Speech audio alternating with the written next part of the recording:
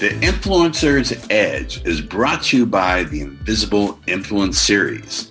If you're ready to massively increase your sales by leveraging the power of subconscious persuasion, then make sure you text the word COMPEL to 411321. That's COMPEL to 411321. And if you're outside of the United States, then use WhatsApp and text the word COMPEL to 1-909-741-1321. Make sure you put in your best email address because that's how we'll deliver the goodies. Welcome to the Influencer's Edge. This is the place where you come to get the latest breakthroughs, cutting-edge insights, tools, and techniques to leapfrog over the pack in sales, persuasion, and influence. Be sure you visit our website at www.theinfluencersedge.com. And while you're there, subscribe to us via your favorite network. Now sit back, tune in, and enjoy today's episode. Welcome to the Influencer's Edge. Our guest today is Mandy Nicholson, and she is coming to us all the way from the United Kingdom. Is that correct? Scotland, actually, but yes, the United Kingdom. I'll try not to do the accent. Scotland.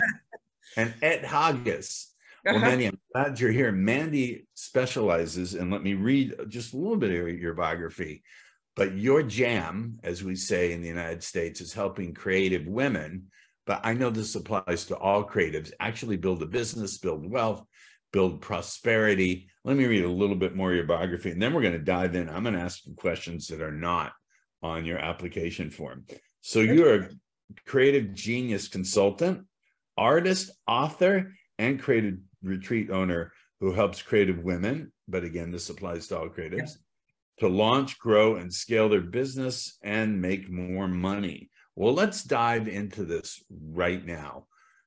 What do you mean by creative genius? There's creative and then there's genius. How do you define genius? I want to dive right onto that. And then we'll latch on to how you do what you do. Okay. So I think that exists already in all creatives. There's a level of genius in there, and it's usually very niche. They usually hang their hat on something that's their genius. And when you actually hold a mirror up and focus in on that and really get them to follow their passion and their genius, that's when I see them flourish. Okay. So you think all creatives are geniuses? I do. Why not? Do we have I don't know. My great niece scribbles on my walls. So I don't know if that I guess that's genius for that age. It is, absolutely. I think 98% of children, apparently, according to statistics, are creative, and we actually teach it out of them through the school system. Yes, it's horrible. I don't know if it's the same in Scotland, there I go, as it is in the United States, but it's quite unfortunate. Yeah. So let's dive into something that really fascinates me. I will ask the questions that are on your application form, your interview booking form, but I really want to get into this. As a creative myself, and I'm sure many of the entrepreneurs, we reach out to entrepreneurs and salespeople, particularly entrepreneurs and business owners. I have a real challenge taking what I create. If you saw, this is a green screen. If you saw my office and the messy office, how do you help creatives focus on the right thing and manage this flood of ideas and creativity that's always flowing? How in the world do you do that when so many of us buy into the myth that, well, I'm an artist, not a business person or a businesswoman or businessman? This is exactly why I do what I do, because the shiny object syndrome, every single creative I work with has these ideas popping into their heads, and I want to do this, and then I want to do this, and I want to go here, and then they have another idea and another idea. And it's probably the thing I say the most through the program and through the coaching that I do. Focus on one thing, nail it, make money from it, park all the other ideas and know that you're coming to them. But, focus on this one thing, get it working for you, this income stream, and then we move. And it takes time. It doesn't happen overnight because it's a behavior change. And the reason generally that they are all over the place, it's almost a safety net of, well, if it doesn't work out, I've got this other thing in the background that I can work on, and that might work out. It's a little bit of fear in there. So it's starting with that mindset, I suppose. Mandy, how do you deal with this other piece of resistance? I know I have it, and I have created friends who are in business, and we, not all of us, but many of us have this, is the idea of a tight schedule, of blocking out time. To me, feels like I have such an internal resistance to it. Like it's metaphorically, not literally, going to strangle me as an artist. Is that common? And how do you help people get past it?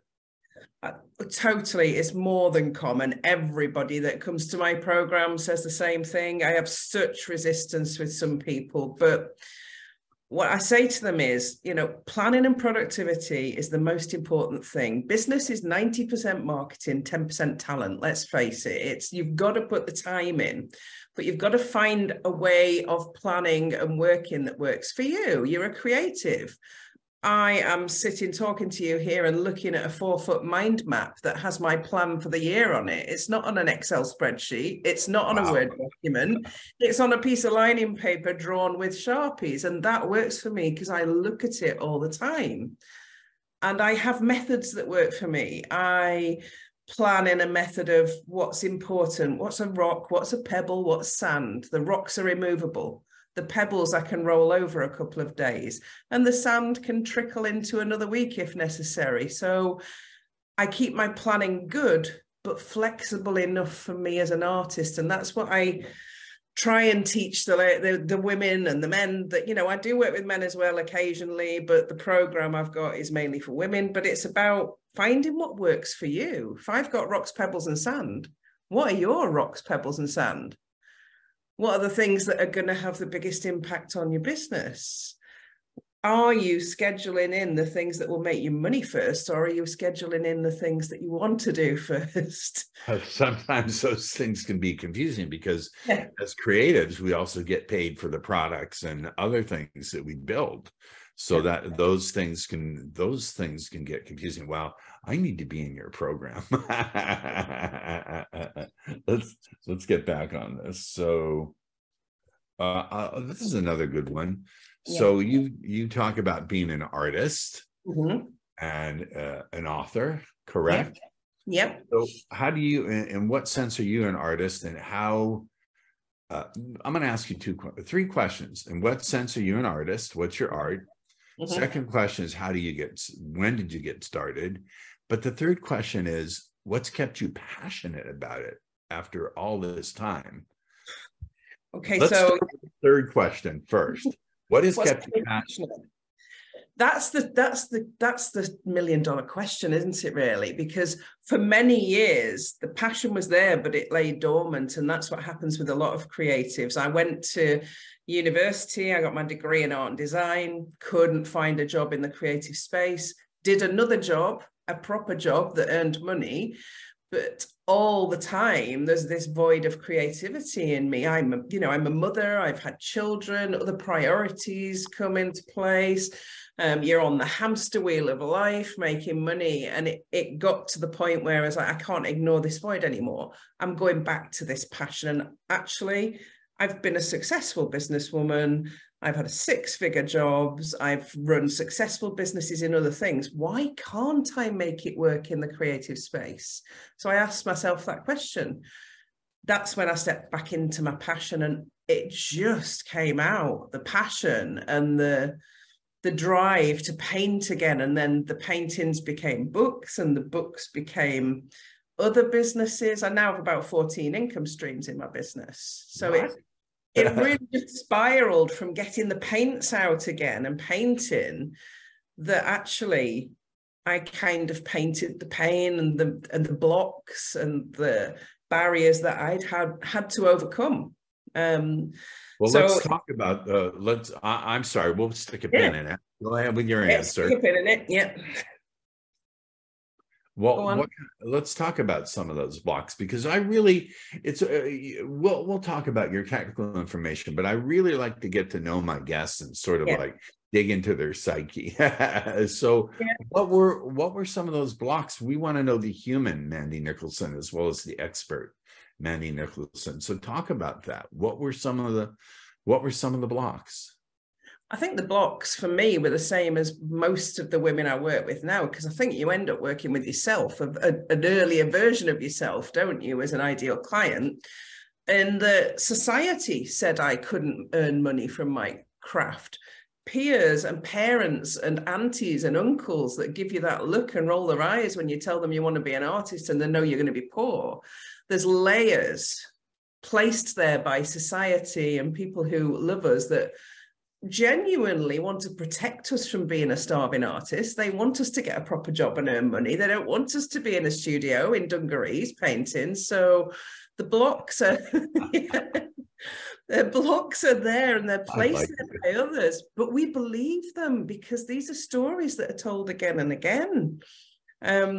So I believed them and I went out and I got a proper job because I believed that I would never make any money. So that becomes a huge block. And the need to fit in, the need to be a responsible adult and pay the bills. And how are you going to do that if you're throwing paint around a studio? It's your mother, plus yeah. your mom, and the pressure of making sure you can feed the kids. Yeah, taking care of kids. That's, by the way, this is my opinion as a male. I've been around kids, don't have my own. That is the most creative job you could have, is caring and your children. My niece is a multi-million dollar entrepreneur. And she just had her second child. I said, your baby is the best thing you ever created. She said, absolutely. My children are the greatest. So congrats on you for being a mom.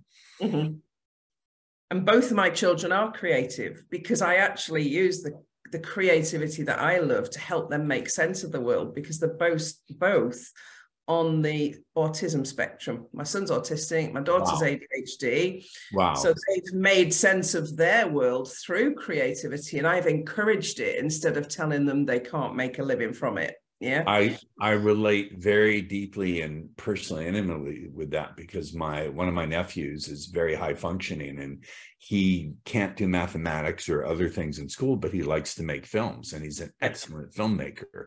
So he's found an outlet and a passion that he can use to express himself emotionally and also to make a good living. So good on you, as the Australians say. Let me continue.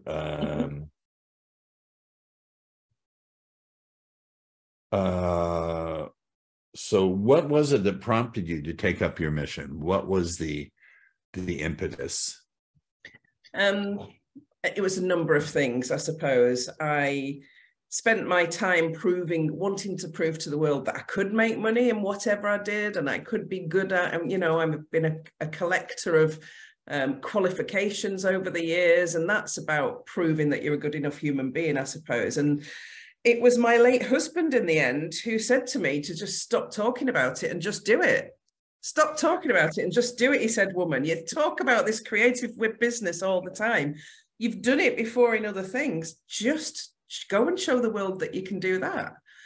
And I thought about that for a while and it sat with me and I thought, you know what, he's right. And that was the year that I got the paints out. I wrote my book, a book that had laid dormant for years, and hired a coach, learned what I needed to learn about the online space, and launched my creative business all in the space of like 18 months. It gave me the kick up the butt I needed.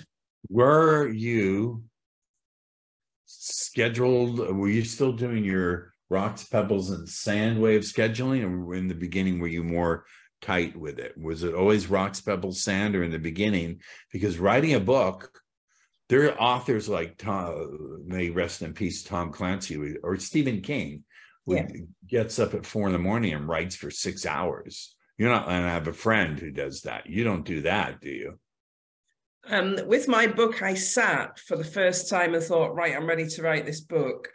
And I sat for 12 hours for 2 days and wrote 18,000 words, and it just flowed out. And I then went back and planned the rest of the book and how it would work, and then allocated a couple of mornings a week to writing and finished it within 3 months of just being quite disciplined with that, because once I'd pressed the just do it button and got on with it, it was the creative energy was there and I wanted to finish it. So yes, I was kind of disciplined, but at the time I was learning about how to launch an online business. I was painting again. I was writing again. All this creativity was flowing out of me. Where did you find the energy?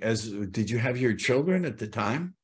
Yeah, but they weren't young at the time. I mean, they were sort of 14 and 18 at the time. Okay. So they were. Had they been infants or toddlers, it would have been a different story. It would have been a different story. When they were infants and toddlers, I was doing the other things to make money that were easier for me to do because I didn't have to think so hard about how I was going to make it work. Yeah. So I think it's just I adapted to circumstances. But once you're in creative flow, it's a very addictive. Yes, state. I know. I went through it creating a 2.5-hour talk. I was behind schedule, worked for 8 hours straight, created it, and then at the last minute before the talk, I got up at 3:30 in the morning and tore it to pieces and rewrote it. It was a huge hit. So yeah. I don't know. What would you say to someone who said, but Mandy, I do my best work at the last minute. I trust my creative process. It's always been the same. At the last minute, I do my best work. What would you say to someone like that? I'd say I know you, because that's a trait of creative people. Sometimes when we're backed into a corner, that's when our best work is creative. I've been studying creative people now. But that's not good business.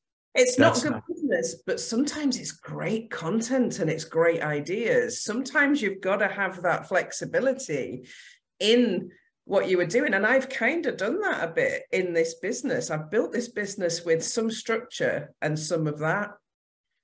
Wow. Now that's honest. That's I can put on my oxygen mask, because sometimes you do lean over into being unstructured. Yep. So how can you tell? I'm really pushing on this because I have this challenge. It's the one big remaining challenge I have. How do you know when it's time to be unstructured and lean into that, and when it's time to lean into being disciplined? I know there's no set yes or no 0 or 1 answer, but give at least some kind of hope that there is some. I'm not joking with you. I'm being totally sincere. No, I agree. And I think it's, how do you know? I don't know whether you know. I think it just happens. And I think that's where the magic lies and the genius lies. And the confusion. And the confusion, yeah. Do you think you can be, I'm sorry, do you think you can be highly creative without tolerating confusion and uncertainty? Yeah, I do. I think we are multifaceted as creatives, and I think we learn to connect the dots a lot more quickly than other people, and we learn to shift behaviors a lot more quickly than other people. We're very empathic, we're very tuned into the universe and other people and into ourselves. And sometimes we know when we've got to take a step back and rest. Sometimes we know when we need to be isolating. Yes. Sometimes we know when it's okay to wing it a bit, but it's okay to be disciplined. Yeah. And I know we are actually a contradiction in terms. Yes. Oh man, I've heard that from people who have been involved with me personally. It's not the easiest thing to be involved with us. Well, no, we're really difficult to live with. Really difficult. I've had 4 husbands, and it took me till the 4th. Right? Yeah. Whoa. I told you before this started that this would get personal. So let's push the pot. Are you petting a cat, or what's there on your desk? No, I'm just moving something on my desk here. Don't worry. That's the ADHD part of me. I'm fiddling. Okay, because my shirt says, I'm going to stand up just for a second. My shirt says cats and money. I don't know if you wow, 4 husbands, but yet you still. Oh, I know what I wanted to ask you. Backing up the conversation about 14 minutes and 30 seconds. I have a clock in my head. You said it was your late husband who said, just do it. And I have asked all the successful entrepreneurs and coaches and mentors I know, and I asked my niece, do you think you could be where you are today without your spouse? And they all instantaneously said, no way. Yeah, no way.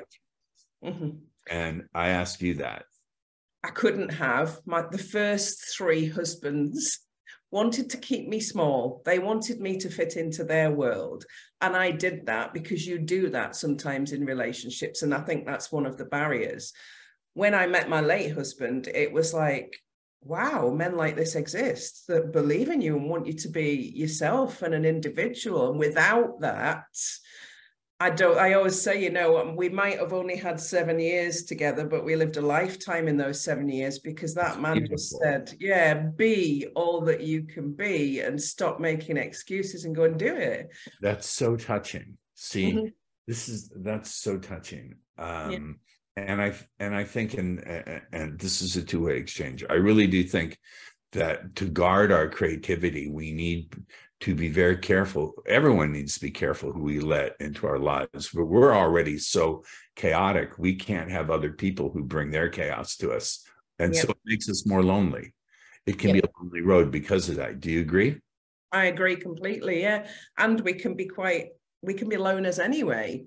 When we do drop the guard down and let somebody in, what I've learned is definitely needs to be the right person.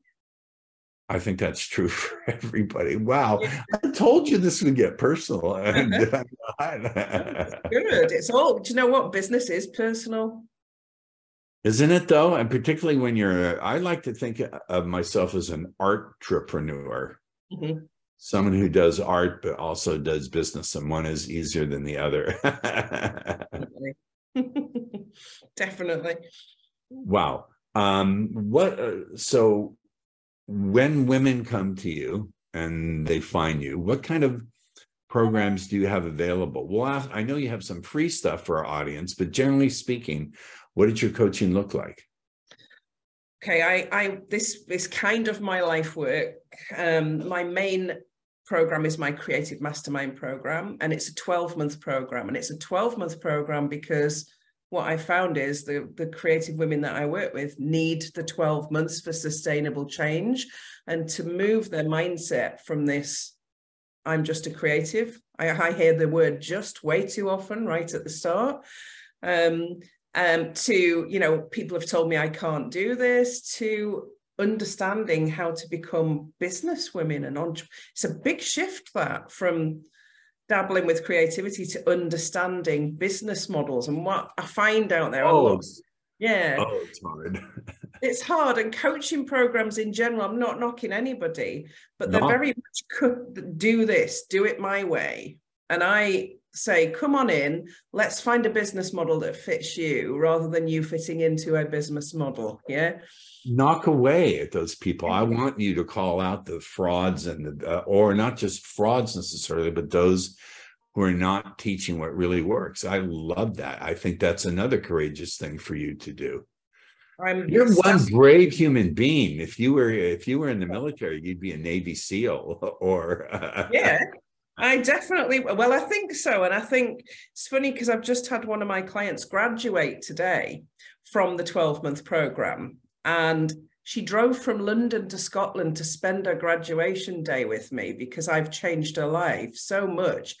You can't get feedback better than that says, you might be the weirdo in the room, Mandy, and you might be standing up and shouting about it's okay to be individual and disagreeing with all the other coaches. And I am disagreeing with them all. But that's the results that I'm having. And this woman has gone out with an amazing business and she's now making money as an artist. And that's great. So beautiful. Thank you. I'm not really thank you, because I do think that artists, chefs, and healers, artists, chefs, healers, musicians that I include in the category of artists, fashion designers, farmers, these are people who make the world beautiful and livable. And the antithesis of that, the evil side of the force, are politicians and parking enforcement and tax collectors and a lot of attorneys. Definitely. I agree. Thank you. You've been a wonderful guest. I could talk to you for hours, and I feel that we've made as much of a personal connection as you can in this kind of forum and format. How do people get a hold of you? What resources do you have for our viewers and listeners today? Well, if they go to my website, mandynicholson.co.uk, and go to work with me, that drop-down menu has a load of freebies on there. So there's a free Mandy's mini money mindset makeover. They can join my free 5-day challenge that I run quarterly.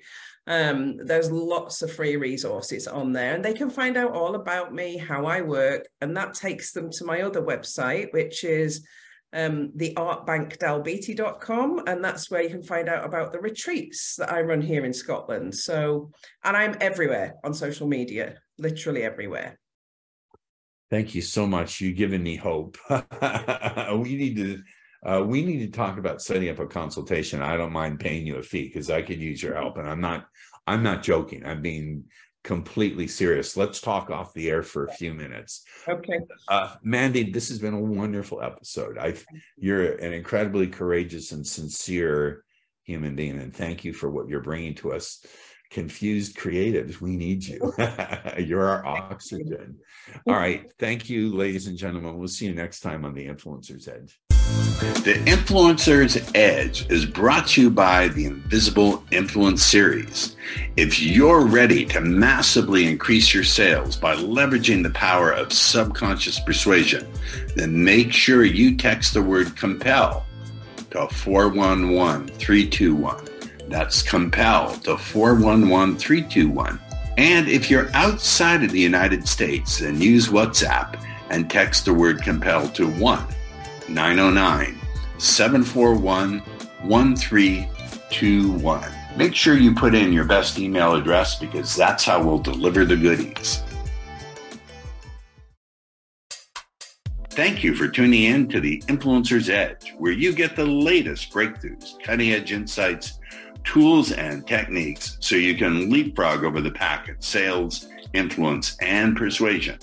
Remember to visit our website at www.theinfluencersedge.com to enjoy even more great episodes like this one. We look forward to seeing you again on The Influencer's Edge Show.